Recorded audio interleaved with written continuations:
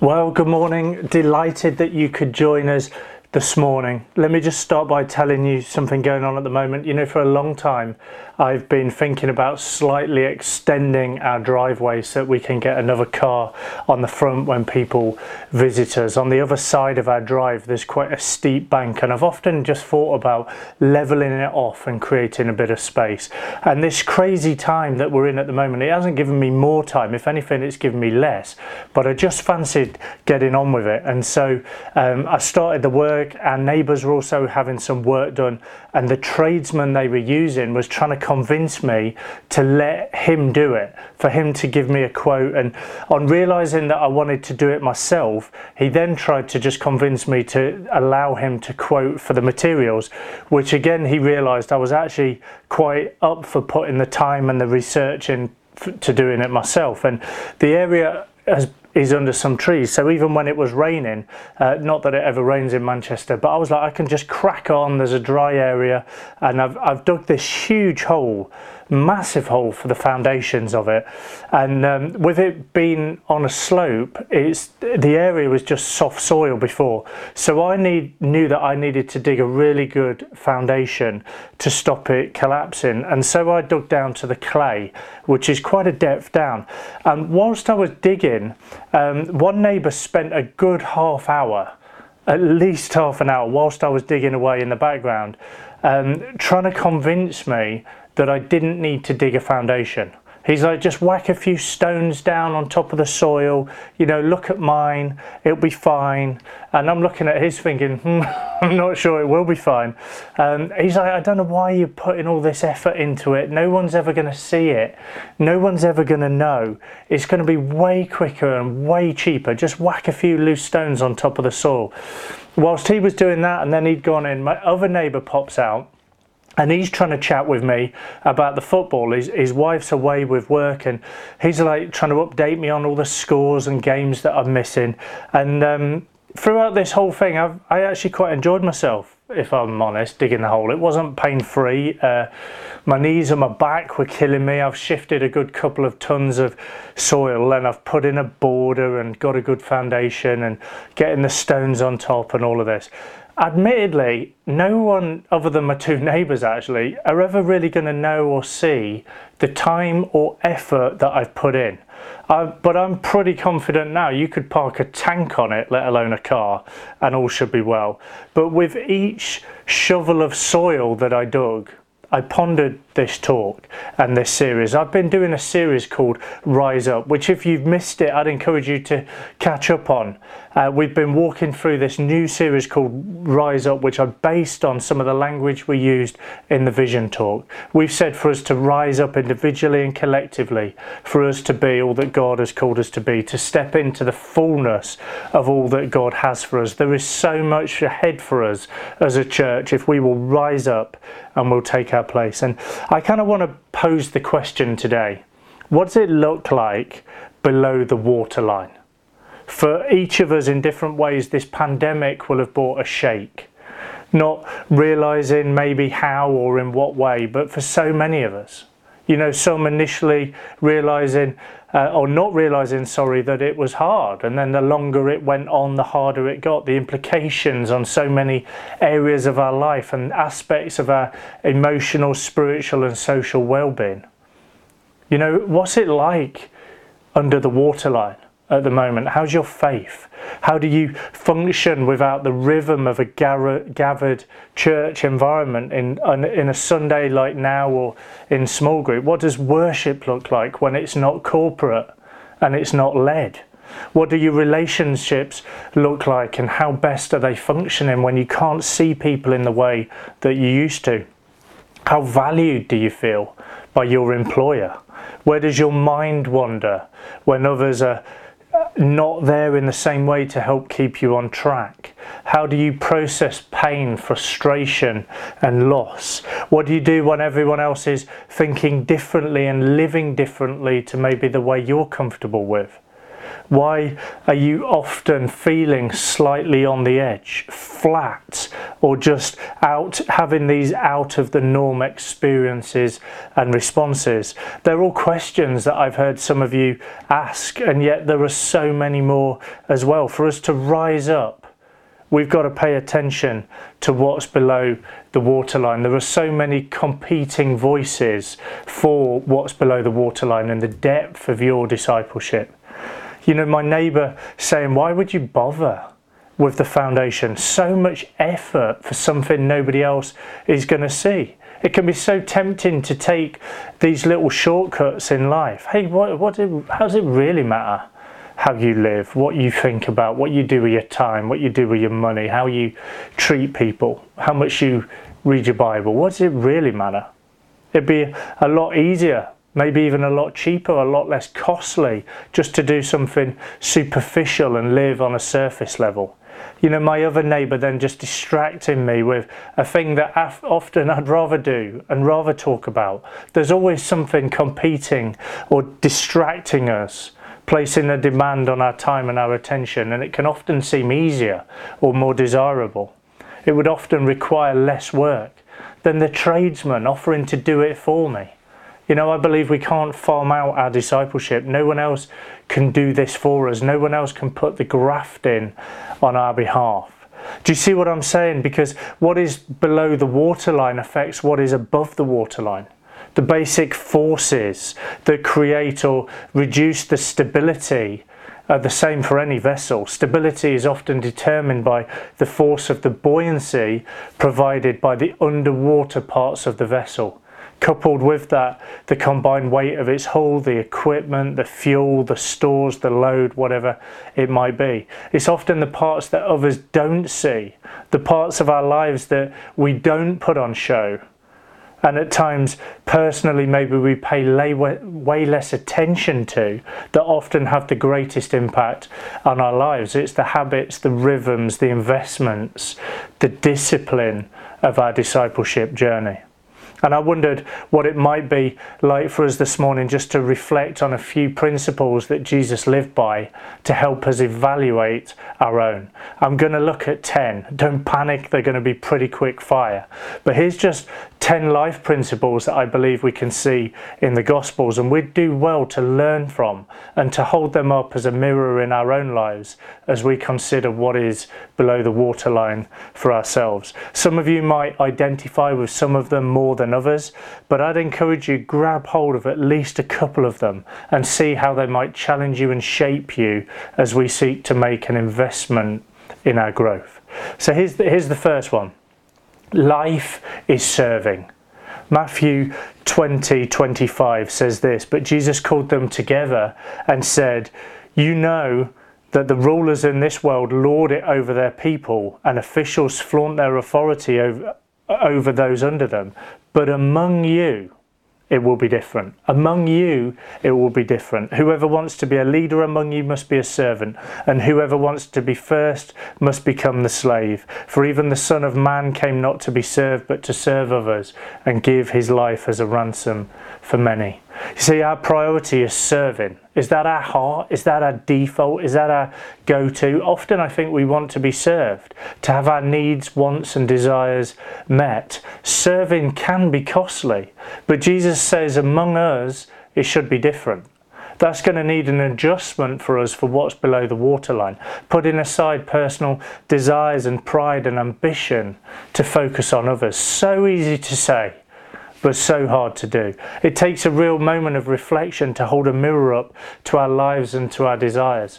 Jesus shared this in the context of the disciples arguing about who was the greatest. How easy can it be to fall into that trap? The other disciples were upset with James and John for trying to grab the top positions. Jesus describes life from a new perspective. Instead of using people, he says we're to serve them.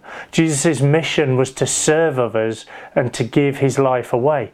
Jesus taught them that the greatest person in God's kingdom is the servant of all. Servants appreciate others' worth and realize that they're not above any job.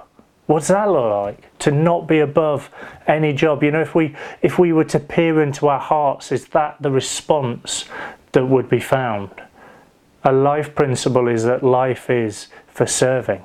The second one, our purpose should be prioritized in our life. Our purpose should be prioritized in our life. So what is our purpose?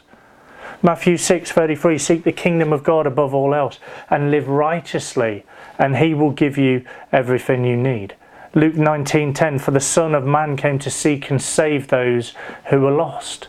John 17:4, I brought glory to you here on earth by completing the work you gave me to do. Jesus prioritized his purpose. He put it front and center. I can often prioritize my distractions. That's often how I work. Do you know what I'm saying? Have you ever done that? Do you often live like that? I can get lost in my own world. The thing that we think is the thing becomes the thing. It can become the all-encompassing and the all-consuming. What if everything below, and therefore the impact of everything above the waterline, was filtered through those passages? Seek first the kingdom of God above all else and live righteously, and he will give you everything you need. For the Son of Man came to seek and to save those who were lost. I brought glory to you here on earth by completing the work that you gave me to do. What if that was the filter and that was the mandate and the purpose through which we lived by? The third one, live the life yourself. John 14:11, just believe that I am in the Father and the Father is in me, or at least believe because of the work you have seen me do. I've said it before, but we can't serve what we're not cooking. We've got to be people that get to Jesus ourselves and actually live the life ourselves. The context of this passage is that Philip is trying to work out who Jesus is. This is not the time to fake it till you make it. This has never been a performance thing, or wear your Sunday best.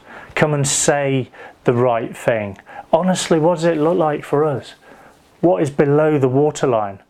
I believe this is a time where we could bring greater revelation and clarity to our walk with Jesus as we grab hold of him and we surrender to him.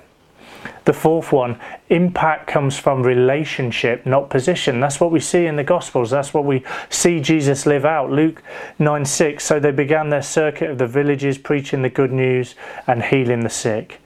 The disciples were busy doing the kingdom thing. At times within that, they wrestled about which one of them, as I mentioned a moment ago, was better or greater. Have you found the pandemic has wobbled your identity because your job has changed, because your worth or your role in your family has changed, because your ability to do something or to make something happen has changed, your identity or security in the church has changed? Literally, the rug has been pulled from under your feet. Well, this is a great moment to address that, to allow this to be a leveler and to realign your heart, to allow a drive or a need for position or the identity that comes from that or the control that is found in that to be replaced with relationship with him, relationship with each other, and a relationship to love and serve the city, because Jesus consistently taught that relationship is the priority and position should not factor. So anything that gives you a supposed leg up or advantage over someone else actually is best levelled anyway. And this is a good time to look beneath the waterline and to address that. The fifth one, I'm rattling through these, but the fifth one, we must replenish ourselves. Mark 1:35, before daybreak the next morning, Jesus got up and went out to an isolated place to pray. Later, Simon and the others went out to find him. When they found him, they said, everyone's looking for you. But Jesus replied, we must go on to other towns as well, and I will preach to them too. That's why I came. He knew his purpose. But in the context of replenishment, are you replenished or exhausted? Are you shaped by your diary, the news, your emotions, or are you shaped by the Father?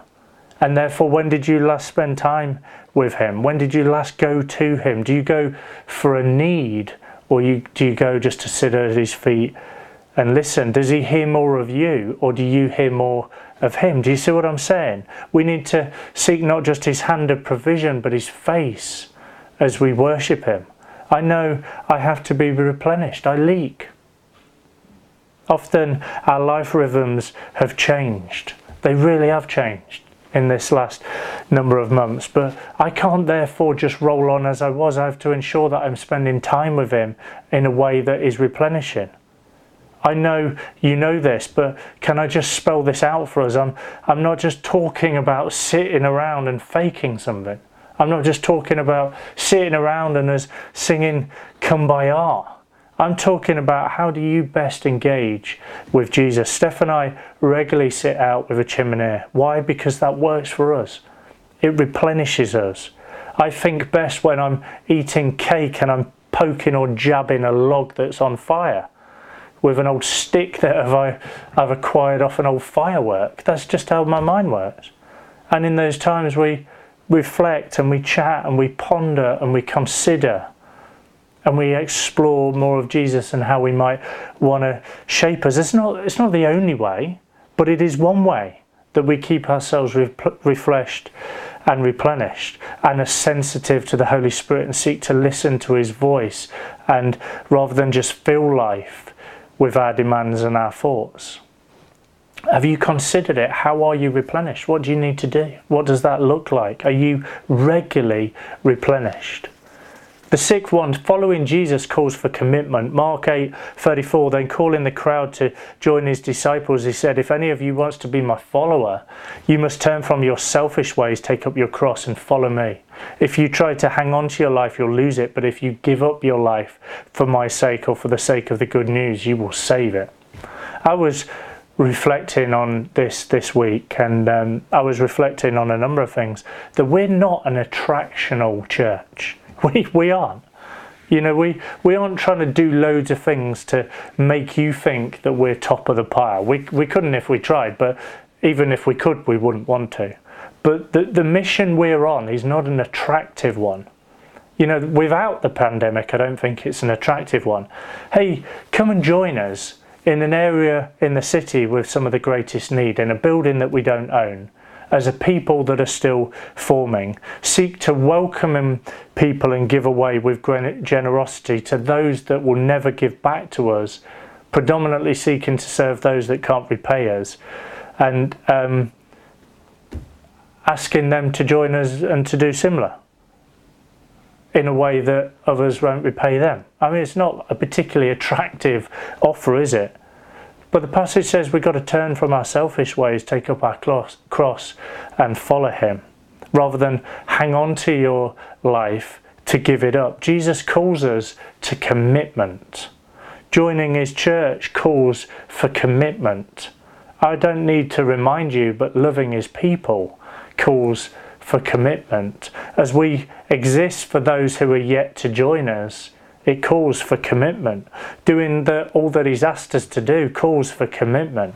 If we peer below the waterline, are we developing the trait of commitment in a culture that would rather keep options open, that often responds best to the fear of missing out, and to develop regular, accountable relationships in a culture that is becoming, where that's becoming an alien concept? Jesus calls us to commitment. What does that look like? Have we reviewed that, reflected on that, considered that?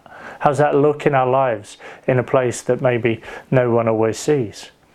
The seventh one, be secure when handling tough situations. Luke 20:21. Teacher, they said, we know that you speak and teach what is right and are not influenced by what others think. You teach the way of God truthfully. Now tell us, is it right for us to pay taxes to Caesar or not? He saw through their trickery and said, show me a Roman coin whose picture and title are stamped on it. And he went on. Well, you know, one way we will wobble, one way that the enemy will consistently seek to try and trip us up is through insecurity. The best way to deal with our insecurity is to live in security. Often our insecurities surface when we feel trapped or threatened, as we feel inferior or vulnerable in our social or spiritual or relational standing with others. It's a trap. And Jesus was the master. We see it in the passage that I just read. He was the master at holding the tension whilst drawing the outcome to be one that brought honour and glory to God. How do we handle tough situations and relational dynamics? we'd do well to evaluate our security in him. What does that look like for you? Below the surface line, in the place that often others don't see or know about, because I believe that is one thing that can quite easily trip us up, and we want to find our security in him. The eighth one, credibility comes through meeting needs and solving problems. Luke 5:12, in one of the villages, Jesus met a man with an advanced case of leprosy. When the man saw Jesus, he bowed his face to the ground, begging to be healed. Lord, he said, if you're willing, you can heal me and make me clean. Jesus reached out and touched him and said, I am willing. He said, be healed. And instantly the leprosy disappeared. How willing are we to act and respond to the needs of others? It's a really good temperature check of what's happening under the surface. It's what we're called to do and to be, and so it's a trait that we're growing in our hunger, our passion and our desire to live it out. A selfless heart, a longing heart to hear, to know, to understand, and not just think about, to know about, but actually to do something about, to give our lives in the service of others, meeting needs and solving problems. The ninth one, we choose to invest and develop others. It kind of flows on from the previous one. Mark 3:14, then he appointed 12 of them and called them to be his apostles. They were accompanying him, and he would send them out to preach, giving them authority to cast out demons. Our assessment of growth and our development should be measured against the backdrop of who and how and to who are we giving it away. Our job isn't to produce more followers, but leaders and disciples, to invest and to raise people. You know, it troubles me greatly, quite deeply, when I look around and I find people attaching themselves to me. I want them to attach to Jesus. If they're attaching to me, they're seeing strength in me that actually isn't mine, because it's his. And I'm taking glory for something that isn't me. Actually, it's him. Because really, I'm weak and I'm broken. Without him, what shines through the cracks is the all-surpassing glory which is his.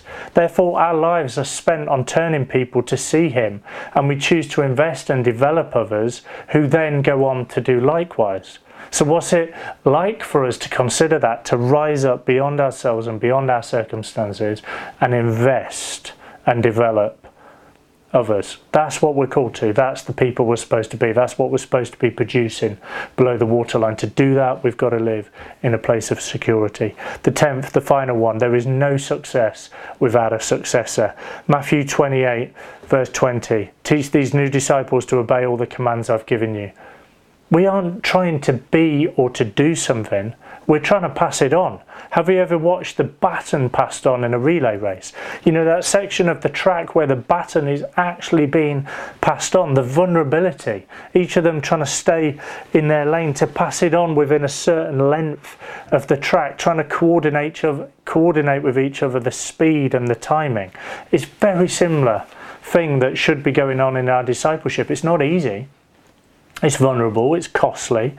We are a business, we're investing in sons and daughters, parents and grandparents. We are raising, releasing and investing. That's the people we are. And often we slip into thinking sometimes, if it's not checked, that it's about us and it's our time. Well, it's really not. It's about others and theirs, until actually they see enough and realise enough. It's not even theirs. What we're given, we aren't given to keep, we're given to give it away, and it's only as we give it away that we see that it's multiplied.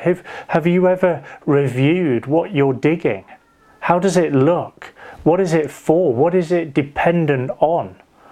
It's often the part that others don't see, the part of our lives that often we don't put on show. And at times, personally, we may pay less attention to, that can have the greatest impact on our lives. It's the habits, the rhythms, the investments, and the discipline of our discipleship journey. And as we reflect on a few of the principles Jesus lived by and taught, how does that change and how does that shape us and ours as we seek to make an investment in our growth? Because that's the people we're called to be, and that's what's going to cause us to rise up as we take that look and play that part in the consideration of what it is like beneath the waterline. I trust that's helpful to you this morning. But why don't we pray? Spirit of God, we welcome you now.